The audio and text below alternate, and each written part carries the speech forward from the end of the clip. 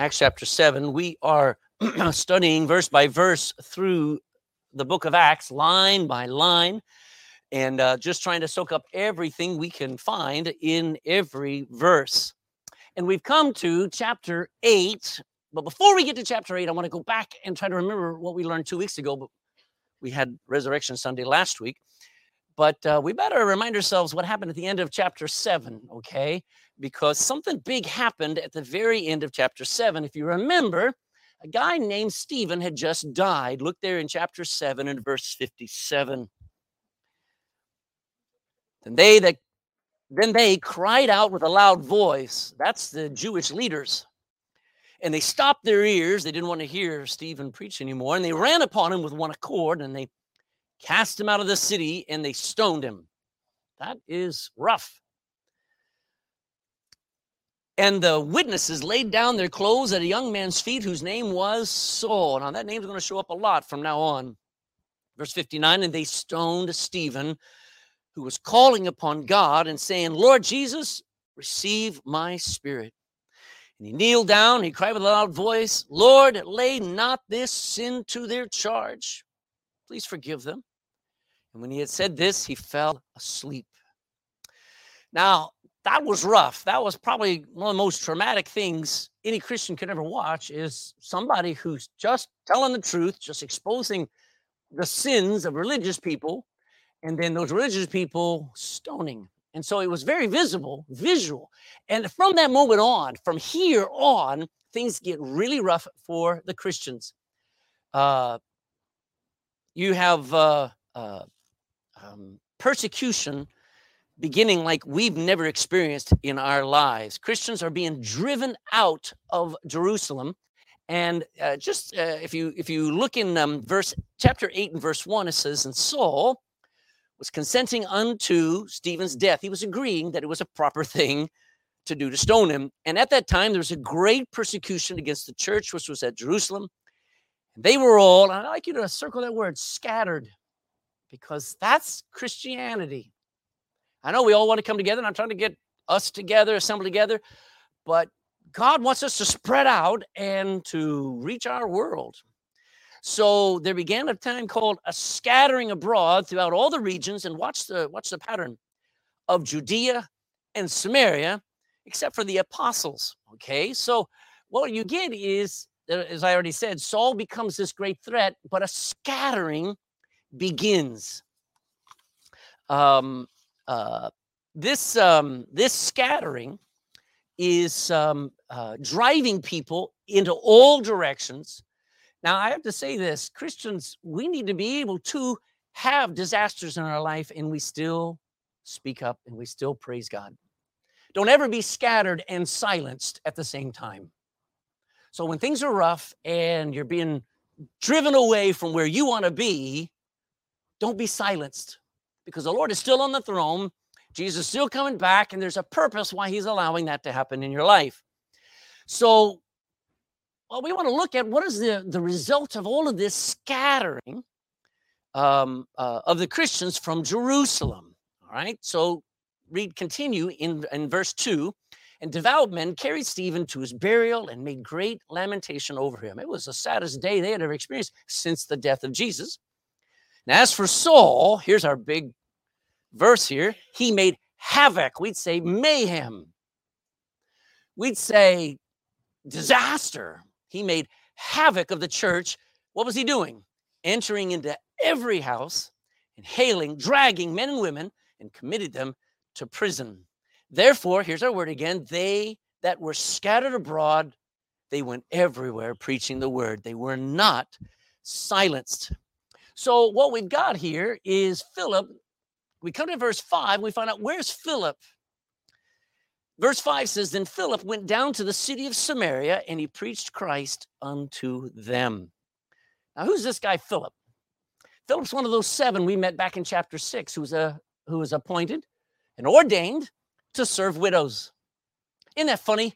We don't make big our positions and our hierarchies. We make big of servants. That's who we're focused on. Anybody who ever wants to be a pastor must be servant of all. It must start at the lowest.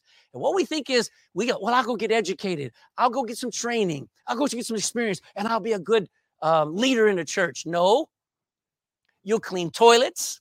You'll teach Sunday school. You'll drive buses. You'll mow grass. And that may help you be a great pastor, a great leader in the church. David, the greatest king in all of Israel's history, was a good shepherd, wasn't he?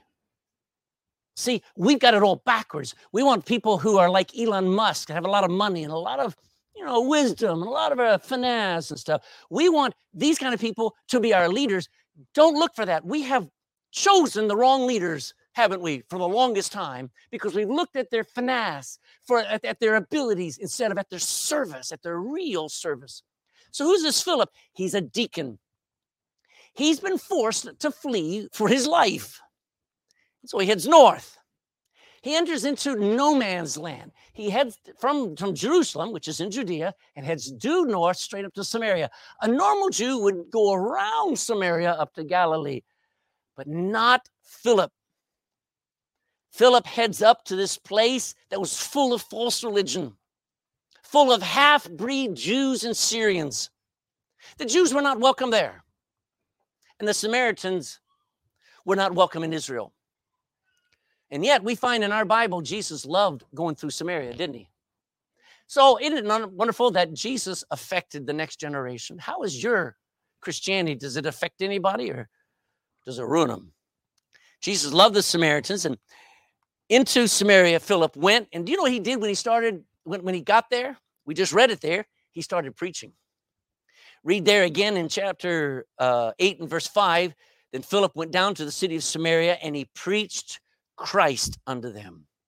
Now, I believe Jesus is coming back. I believe in end time prophecy, and I believe in sanctification. But what's the greatest and the best message to preach anytime you can?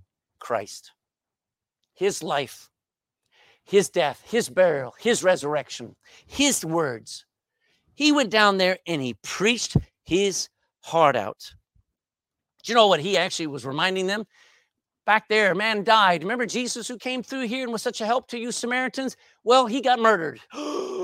That's okay. They buried him. 3 days later, he got up. And he's coming again, and he loves you, and he wants you saved. He wants us? Yes. What a great message. I'll tell you this again. The defining factor of why I got saved, because, and I don't think the woman who gave me the gospel, her name was Maureen Smith. She's still alive. I still hug her every time I see her and love her to death. You know what she said to me that got my attention? She said, and God wants you. When he put his son on that cross, he had you in mind, Craig. And I didn't understand that, but it sure got me, because that's what the Samaritans need to hear. Because as far as the Samaritans were concerned, God didn't want them. The Jews constantly said, you're half-breeds. You're not welcome. Your parents went away from God. You're worshiping your own way. And so they says, fine. And here comes Philip saying, you need to get in. And Jesus got an open door, and he wants you. And boy, do they get saved. Look at verse 6. The people here are just going to rejoice. And the people with one accord, like a block, they gave heed unto those things which Philip spake. They hung on every word, hearing, and then seeing the miracles which he did. It wasn't over. What had happened when Jesus came through was still there. Verse 7, for unclean spirits, crying with loud voice, came out of many that were possessed with them. And many taken with palsies and that were lame were healed. And there was what? Great joy. Couldn't we use a good dose of that? Folks, I have to say this, but when you enter that door and you realize what's going to happen here and who you're going to be with and who you're going to focus on, there ought to be great joy. This ought to be the happiest place. You know, we're not going to swing from the chandeliers. We don't have any chandeliers. But man, I mean, I really, we had a hard week. It's been a blessed week, but I want to have joy now. I need joy today. They had joy. They were excited. There was just the beginning of revival. Even a guy named Simon the sorcerer gets saved. Look at verse 9. There was a certain man called Simon, which before time in the same city used sorcery. We call it magic. He used sorcery and bewitched the people of Samaria, giving out that himself was some great one, to whom they all gave heed, from the least to the greatest, saying, "This man is the great power of God." And to him, that was probably his hashtag on Twitter, Anyway, verse 11, and to him they gave regard, they had regard because that of long time he had bewitched them with sorceries. But when they believed Philip, when he watched that crowd believe Philip, preaching the things concerning the kingdom of God and preaching the name of Jesus Christ, and he watches as they were baptized, both men and women, then Simon himself. Does it say he got baptized? What did he do first? He believed. And when he was baptized, he continued with Philip, and he wondered, he was amazed, beholding the miracles and signs which were done. Who's this Simon the sorcerer now? Okay. This guy is not a Jew. He's a Samaritan, but he's had a very powerful man in that area. He was a sorcerer. He's like Merlin. He's like Lord of the Rings. He's like, what's that other book? Harry Potter.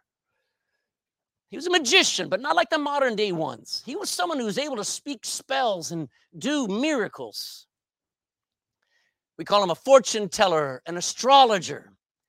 He would be hired to curse somebody and to ruin their crops. He would be sought, his wisdom was sought to guide people's decisions. Now, often sorcerers use drugs. That's how come. Sometimes the word sorcerer is pharmakeia in your Bible, which means pharmaceutical. Haven't you noticed how many people end up when they took Oxycontin and when they took some of these medicines that were pushed with heroin, pushed on them saying, "Oh, this will help you sleep." And they're seeing demons, man, and they're trying to kill themselves. That's sorcery.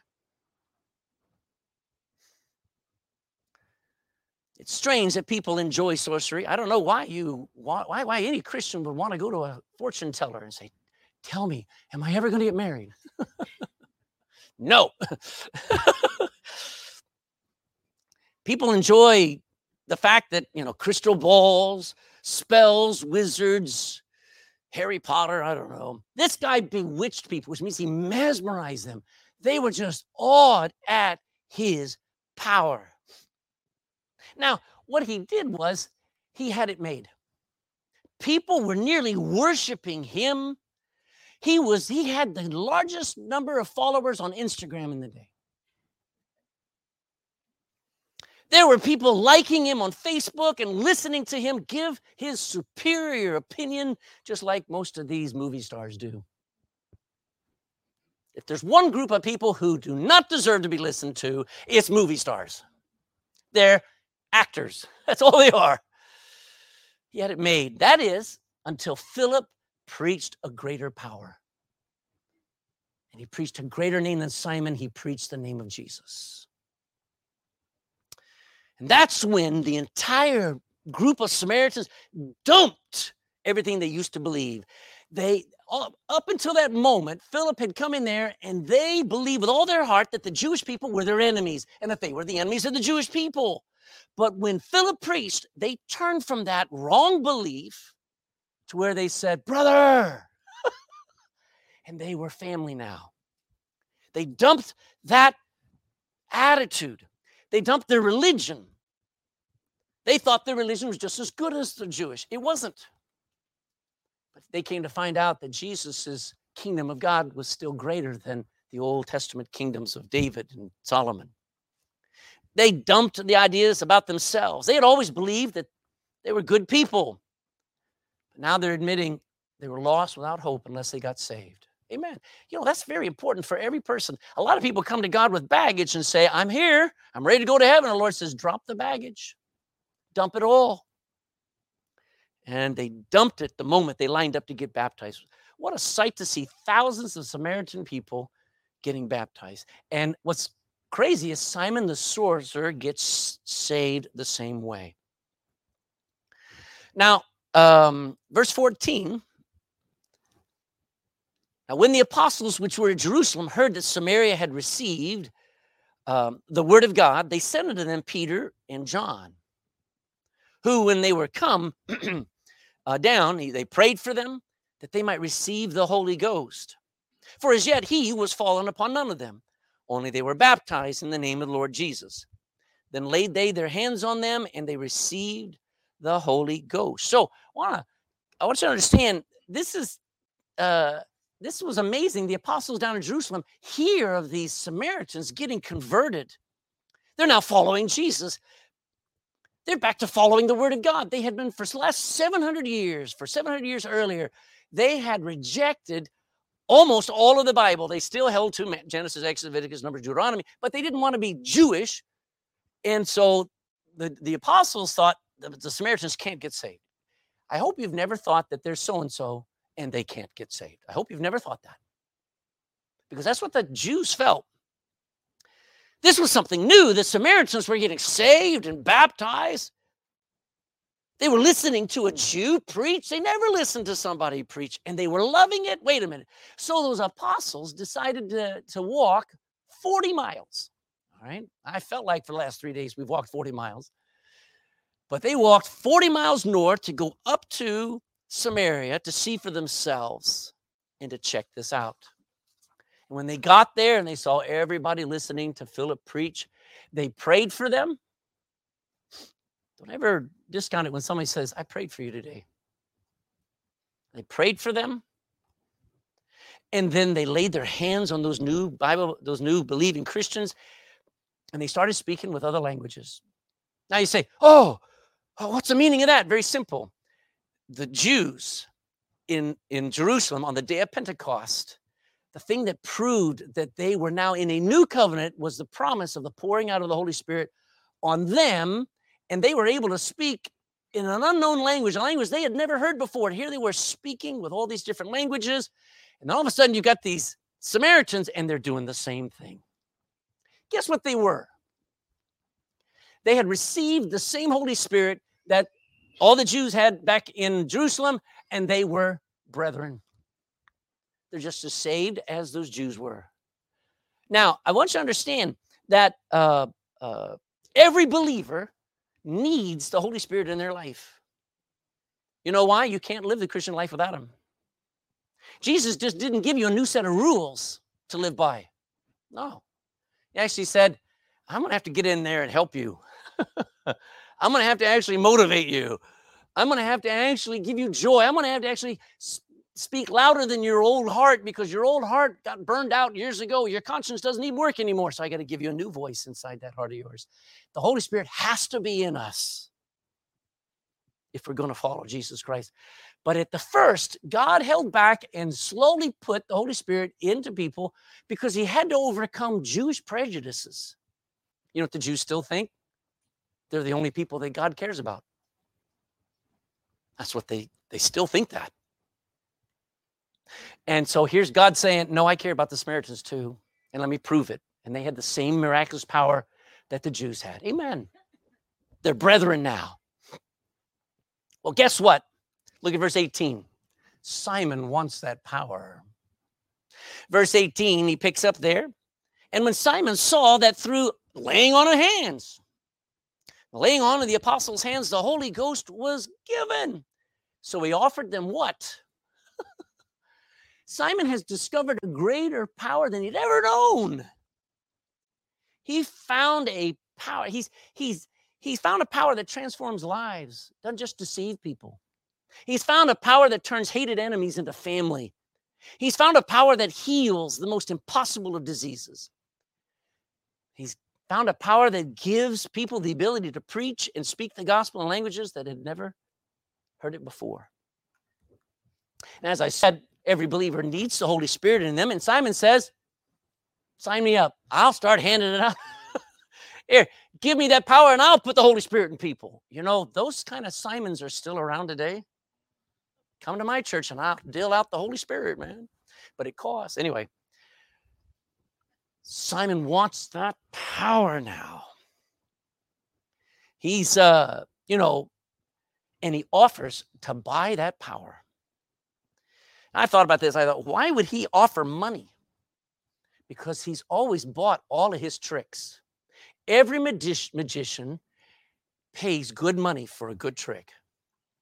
And so he's, for all of his sorceries, for all of his drugs, for all of his performance, he's paid good money. So here's money. Give me that power. But God is about to reveal a deep disease in Simon's heart that needed to be healed before it poisons the whole work of God in that church. See, people were getting healed from diseases in their bodies. There were miracles, demons being cast out, but there was a disease that was coming that nobody was aware of. It's far more dangerous because it was affecting people's souls and their spirit. You see, Simon's problem was much deeper. Look at verse 20. But Peter said unto him, thy money perish with thee. Wow.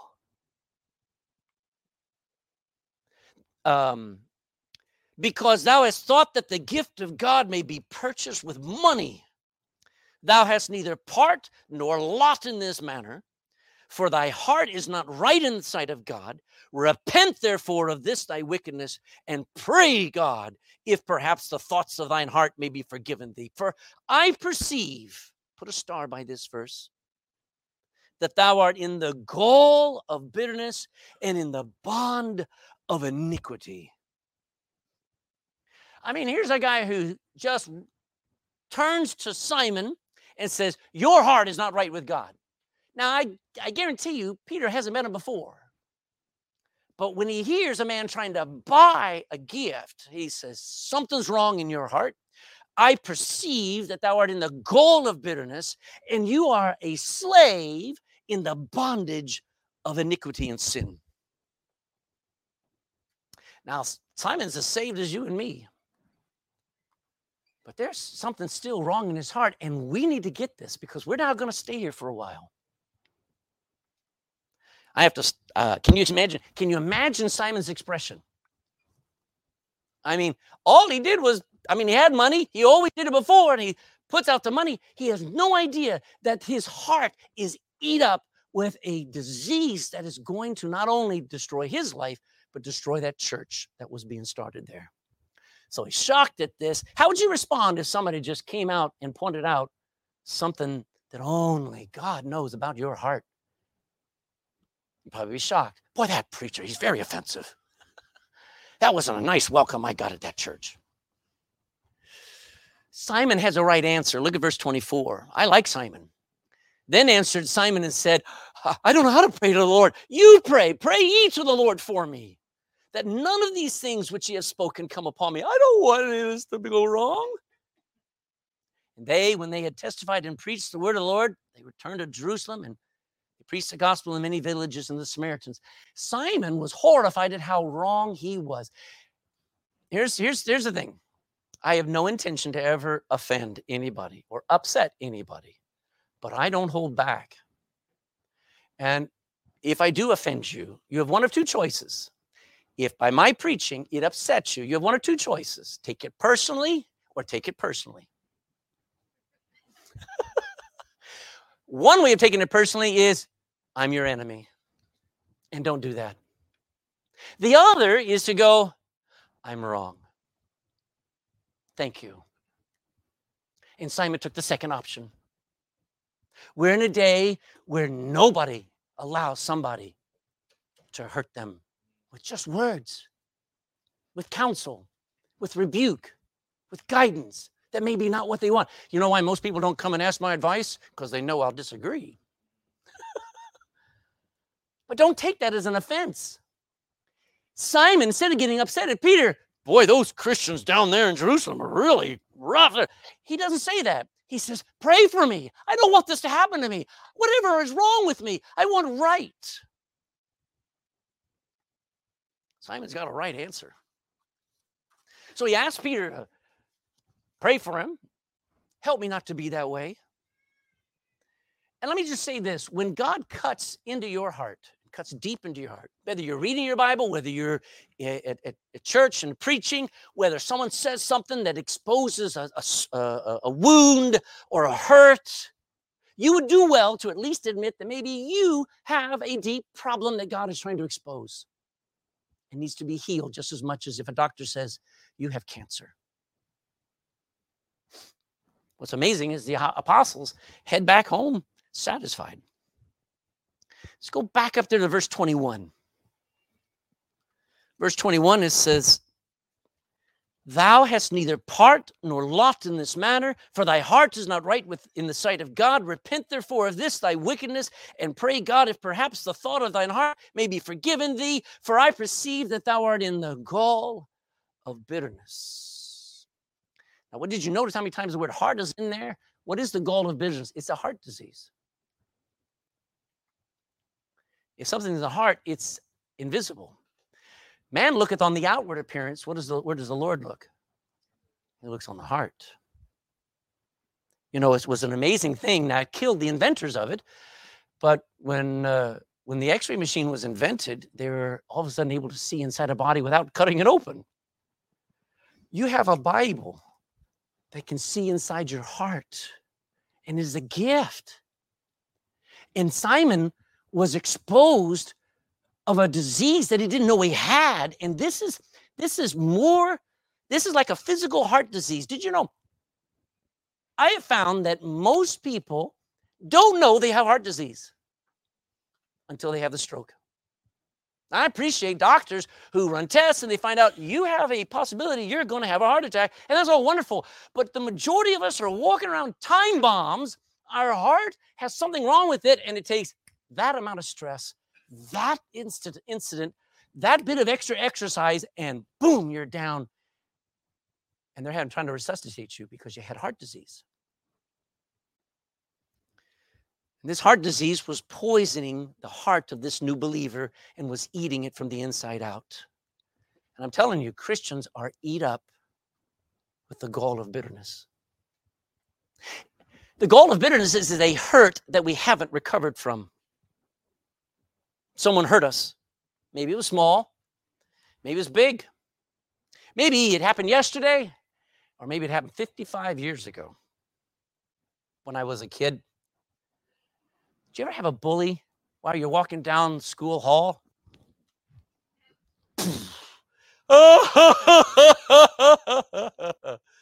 Actually, when I was that age, they didn't have deep voices at that point. And you're looking up and the tears are filling in your eyes.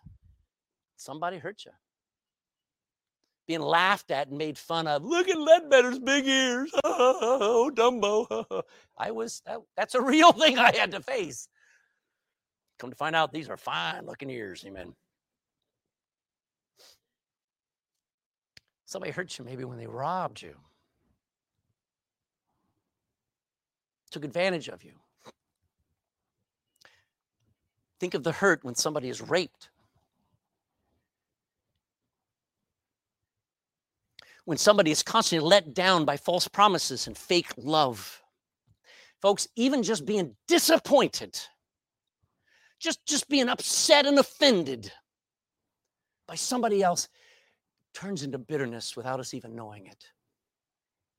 Have you noticed how many companies are now setting up safe spaces? Even in the American military, they have to set up safe spaces in case you're offended. Take the guns away from them people, okay? They shouldn't be in the military.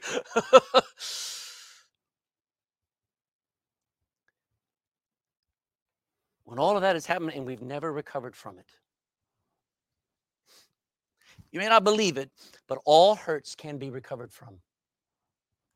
Let me repeat that. All hurts can be recovered from, but only by yielding to the supernatural work of the Lord Jesus Christ in your heart. You're not going to recover it on your own. What is the gall of bitterness? It is a resentment of someone being better off while we are still hurting. I'm going to talk to you why Peter finds that this and exposes this in Simon in just a minute. I'll make the connection. But bitterness is a resentment of someone You've been hurt, and they keep walking, and they never get in trouble for it. It's unjust, it's unfair, and you're left hurting. Now, here's where the connection is. Simon, as is almost always the case, evidently had taken on this power trip of being a great one, of being somebody who had power over people. People worshiped him. Where did that come from? Came from, evidently, because someone hurt him long before, and this sorcery, these drugs, this trickery was a way to have power over people so they would never hurt him again. Did you know most bullies were bullied?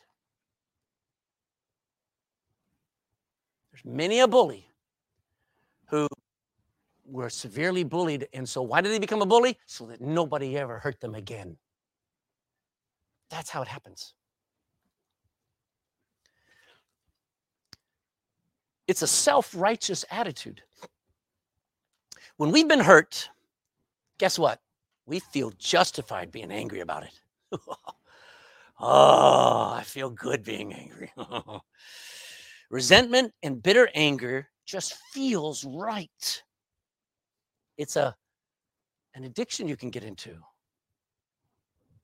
It gives us a full sense of power in our heads over the person who hurt us. But it's not in our power to take vengeance. That belongs to who? Go to Romans. Hold your place here. Go to Romans chapter 12. One book over. Romans chapter 12 and verse 19.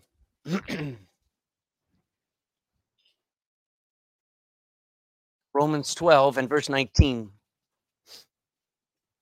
Starting back in verse 18, because it's an encouragement to us. If it be possible, as much as lieth in you, live peaceably with all men. What about those I can't live peaceably with? Verse 19 says, dearly beloved, avenge not yourselves. Somebody hurts you, do not strike back, but rather give place unto wrath. I wonder whose wrath?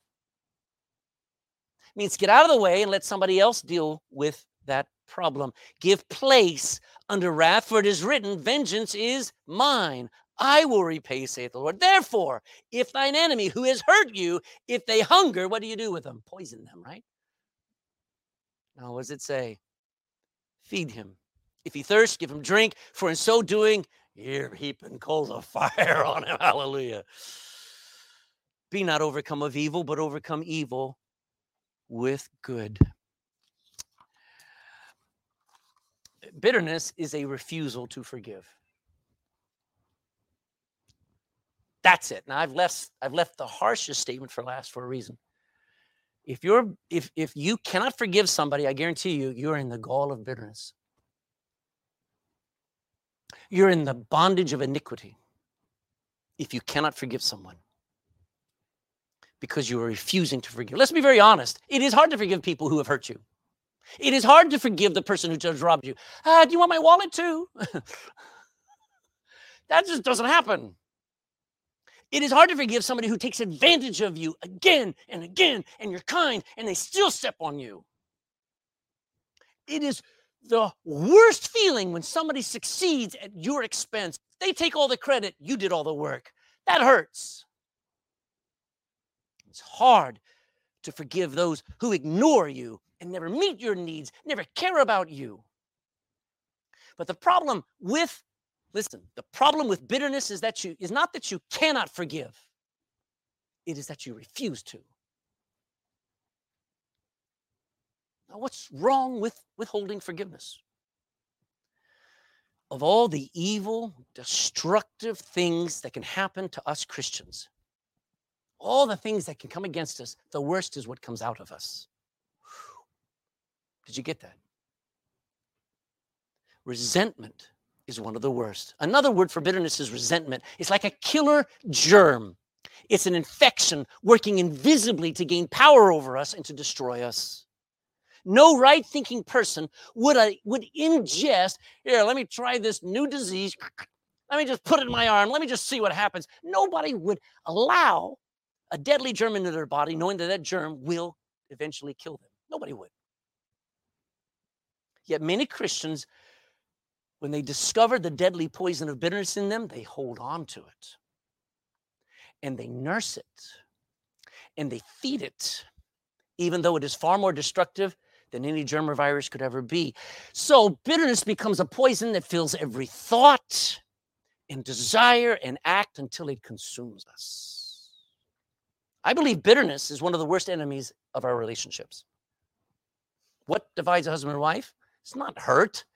Hurt is not what causes a problem in the marriage. Finances, loss, grieving doesn't destroy. Bitterness does. Bitterness gets in there and we don't even know it, and then it has eaten us up. Now, I'm not devaluing the fact that that person hurt you. Believe me, that person who hurt you will pay. But you got to leave it to God, because I don't think you really want them to go to hell. I don't think you really want them to be punished, because if God were to start marking off iniquities, none of us would stand. So let's leave it to him. But bitterness is one of our worst enemies. It's worse than the enemy that hurts you. Did I say that? You don't know what he did. Doesn't matter. Your bitterness is worse than what they did. According to God, it destroys friendships. It turns the best of friends into enemies. It divides husband and wives. It makes husband and wives hate each other. I don't think anybody could ever sit in a true divorce court hearing without weeping and listening to these two people who maybe 2 years earlier were so madly in love, planning together, just joy together. And now, if they had knives,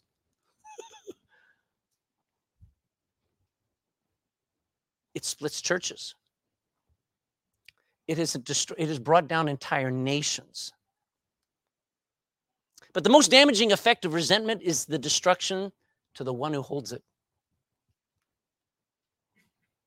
Here's a story. A pastor was called to a hospital bedside of a dying man. He was a man who nobody liked. He was a hard, bitter, angry man. He lived out on the edge of town, and when he would go into town, he made it clear he didn't want to speak to anyone. He said, "That's my husband." And he didn't want anybody to speak to him. Even the children ran away from him. Ah! The people wondered what made him so bitter, so mean. Some thought that he had a guilty secret. Others were sure that he had committed some terrible crime and that he was a fugitive from justice. But they were all wrong. Simple truth was, when he was a young man, a very close friend did him wrong, and it hurt him deeply.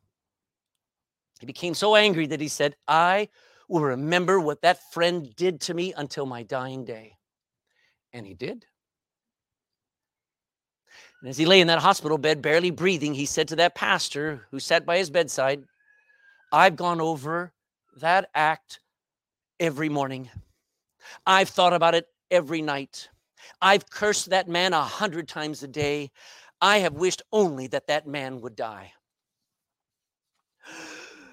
As he gasped for breath, he painfully continued, "Yet now, only now, do I see that my bitterness has devoured my soul. And in the end, my hate has hurt nobody but myself. Only God knows how much my bitterness has turned my life into hell." The only cure, go to Hebrews chapter 12. Hebrews chapter 12 is to go for the root. Hebrews chapter 12 in verse 15. Hebrews 12:15 says, "Looking diligently." It's kind of like you lose your car keys. What are you doing? You're looking diligently, all right? Well, do personal inventory and look at it. Chapter 12, verse 15, "Looking diligently, lest any man." Does that include everybody in this room? Does that include every woman in this room? Does that include every young person in this room? "Lest any man fail of the grace of God." To fail means to neglect to tap into it, to starve without the grace of God. He said, let's read it again, verse 8, "Looking diligently, seeking, lest any one of us fail of the grace of God, lest any flower of bitterness." Bitterness never produces flowers. What do you have to go for if you're going to go for bitterness? The root.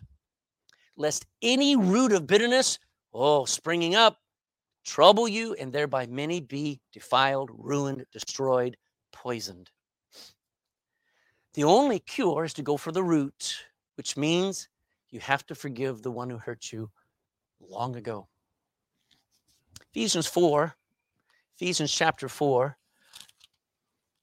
in verse 31.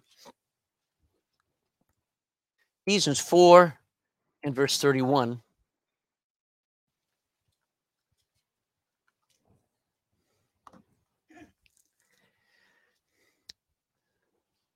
Somebody, Ephesians 4:31. Let all bitterness and wrath and anger and clamor is screaming, yelling, and evil speaking, that's saying things you wish you hadn't said, be put away from you with all malice. Now I need, can you come up here for a second? This is my record of what Gavin has done to hurt me. I am furious, and I will never, ever let go. And the Lord tells me, there is bitterness eat up inside of you, Ledbetter, and you will die in its poison. Try to pull it out of my hand. I'm not going to let you do it. Now sit down. Gleb, come up here. He may have even tried to apologize. I'm not going to let you have it.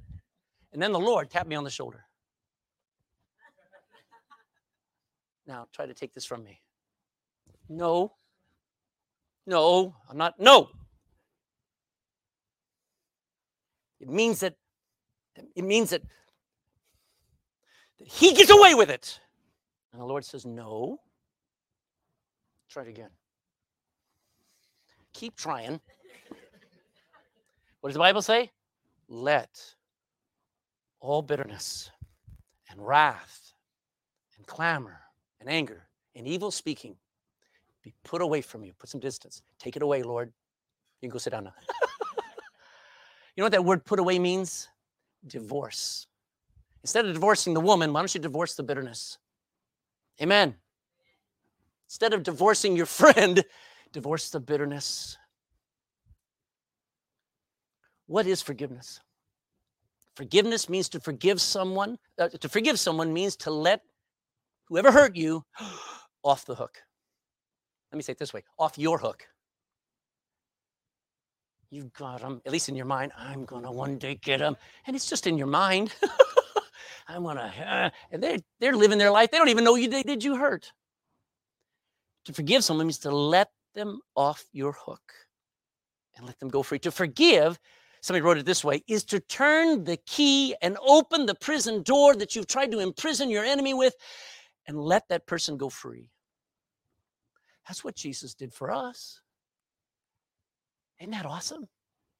To forgive is to write in large letters above a huge debt. Nothing owed. You don't owe me anything.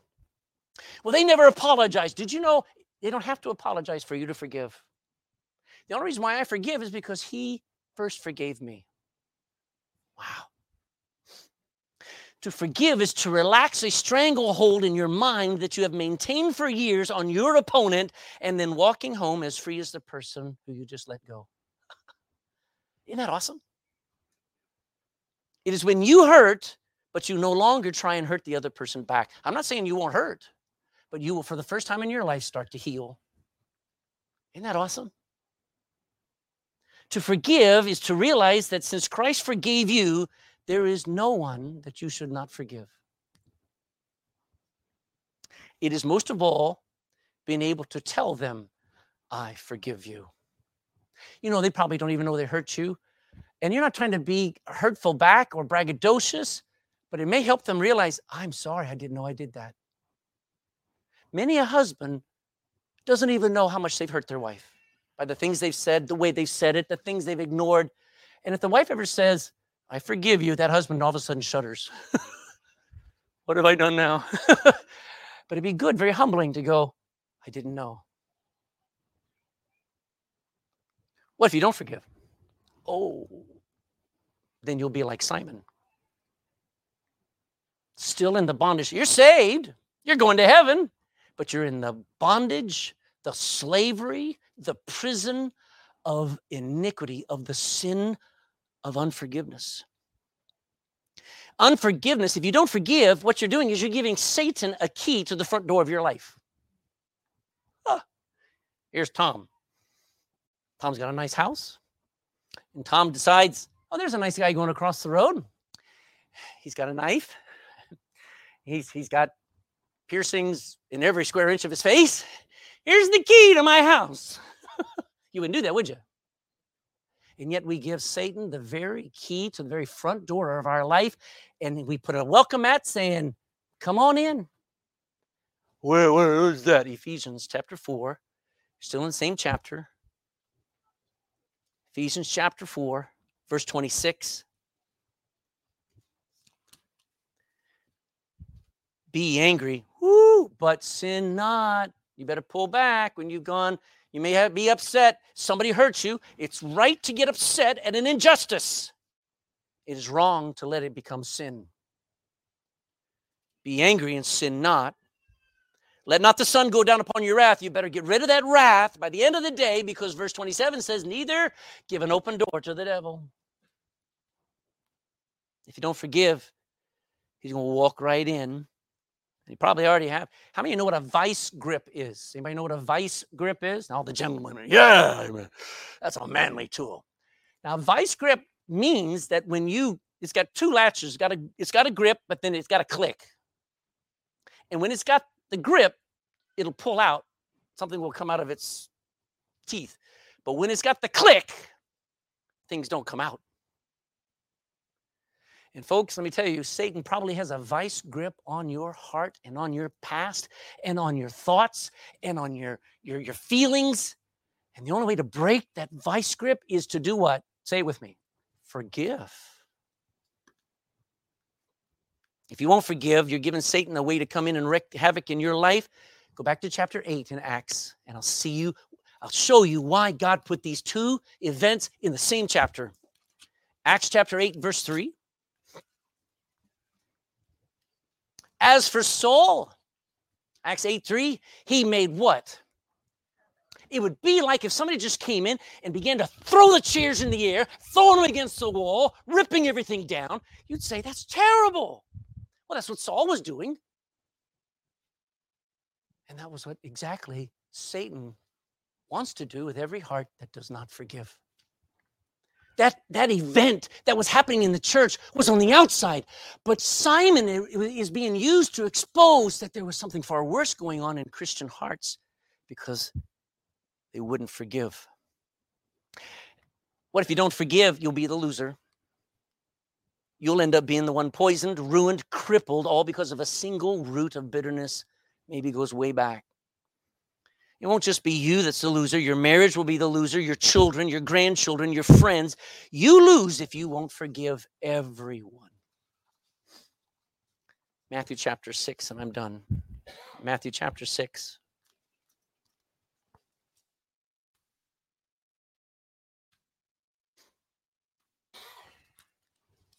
Matthew chapter 6 and verse 9.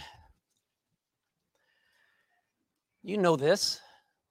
After this manner, therefore, pray ye, our Father which art in heaven, hallowed be thy name. Thy kingdom come, thy will be done in earth as it is in heaven. Give us this day our daily bread, and forgive us our debts that we owe you, as we forgive our debtors that are owed to us. Now, that's not money debt. That's sin debt. That's hurt debt.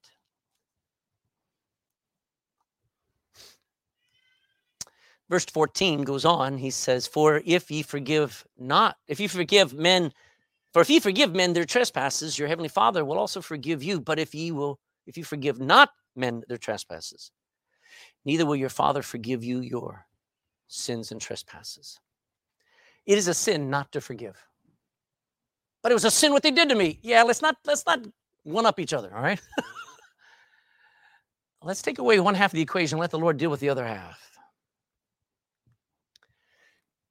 Simon was enslaved to one of the most destructive sins that can ruin a Christian's life, and he didn't know it. That's bitterness. That's why we come to church. If you only came to church because you want me to tell you what you already know, then you're in the wrong church. I'm here to do heart surgery. And sometimes I don't even know I'm doing it. I'm just preaching, and the Lord goes, there. And you go, ow. You say, I've had people come up, were you in our kitchen last night? And I wasn't. The book was. Even though he was saved, his life was ruined. Maybe you are like Simon, shocked at the revelation that you're holding on to a poison that's going to defile you and ruin you and make your life like hell. You want to blame everything on the outside. It's something that's wrong on the inside. Satan is wreaking havoc in our homes. When we come to church, we may seem like everything's fine, but I betcha Satan's got a key somewhere, coming in the back door, window, chimney. I don't care how he gets in. He's getting in.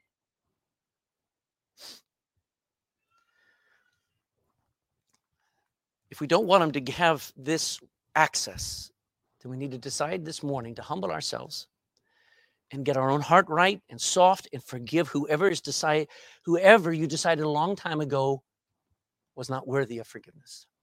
Because I'm glad when God started this whole thing called the universe, he said, they're going to go against me, and boy, are they going to hate me, but I will find a way to forgive them. Until you do that, you will struggle with every past hurt. You will be plagued with a mind that ought to be full of joy. You want to have a revival? Let's get rid of bitterness. Who do you need to forgive today? Did someone break your heart and you can't let it go? Did someone take advantage of you? Did someone constantly tell you that you are no good? That you will never amount to anything? Did someone abandon you, neglect you, or abuse you? Forgive them. Did someone a long time ago just offend you and upset you, and you've held on to it all these years? Forgive them right now. Let them go free. Does anyone owe you an apology? Or a couple hundred? Forgive them anyway. Yes, they need to still apologize. But you need to let go of them and leave them into God's hands and live. Trust God that he will take the revenge. Trust God that he will judge, that he will work all things together for good. Do you really want that person to go to hell? Do you really want that person? Oh, I hope that they suffer. You know, your only job is right now is to forgive. That's your only job. And you can't do it unless God helps you. And I pray and I ask that you, like Simon asks, pray for me. I want to pray. One of the greatest days of my life. Now, the greatest day was when I got saved. But one of the greatest days of my life was when I heard a message just like this. And I went home and I, for the first time in a long time, cried. And I said, no, okay, but I know what? Okay. And I wrote a 5-page letter to my dad. And I told him I loved him and I forgive him. And I wanted to be with me in heaven one day. And I never want to ever have anything come between me and him ever again. He's my dad and I love him. It was one of the greatest days of my life where I hand wrote that letter. I put the scripture and I gave him the gospel. It was so awesome because I didn't care what he thought. I just wanted to know he was free from what I had enslaved him in my mind since when I was 12. When he walked out of the house, I became a demon. I hated him. And even after I got saved, for a full year and a half after I got saved, anytime talk about their dad, Father's Day, I hated my dad until that day. And I wrote him that letter, and he wrote me back a letter, and it wasn't friendly. He was sort of like, I'm very offended. But you know what? I had the best of relationship with my dad after that. It didn't undo all the wrong. It didn't make it so he came home to my mom. Didn't heal, didn't come and apologize to try to heal. No, Jesus healed that night that I wrote that letter, healed me. Salvation was great, but getting that bitterness healed, I think was just as great. Who do you need to forgive? If you say, I don't know how to do it, then you need to be forgiven today. Because if you have been forgiven, if you know that you know Jesus loved you enough to die for the punishment that you should have died for, then you can find the wherewithal by his grace to forgive. But maybe you haven't yourself received the forgiveness of Jesus, never received the gift of eternal life. You can't buy it. You can't earn it. You can just receive it. Stand with me and bow your heads, please.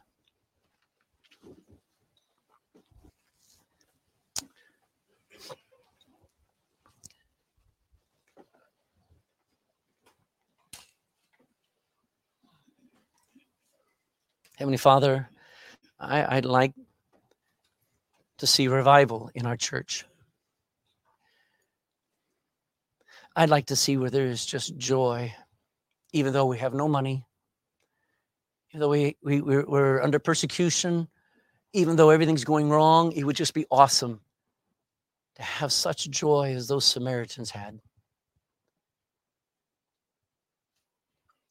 And I think we've learned there's a problem, a heart problem, that is poisoning our homes and will poison our church and will poison our lives. And it's bitterness, resentment, proud wrath, all the Bible terms that we brush over.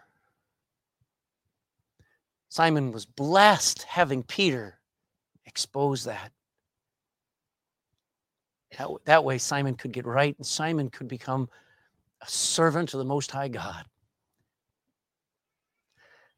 God, can we receive correction this morning and a challenge to forgive? It may take us a while. May be hard, but it's necessary. So Lord, I pray you help us. Lord, I'm praying for these people. I pray they pray for me, that if there's any root of bitterness in me, and it'll always show. It'll show in my rudeness, my attitude. It'll show in my selfishness, in my arrogance. God, help me to forgive. And may we all have that same prayer. In Jesus' name, amen.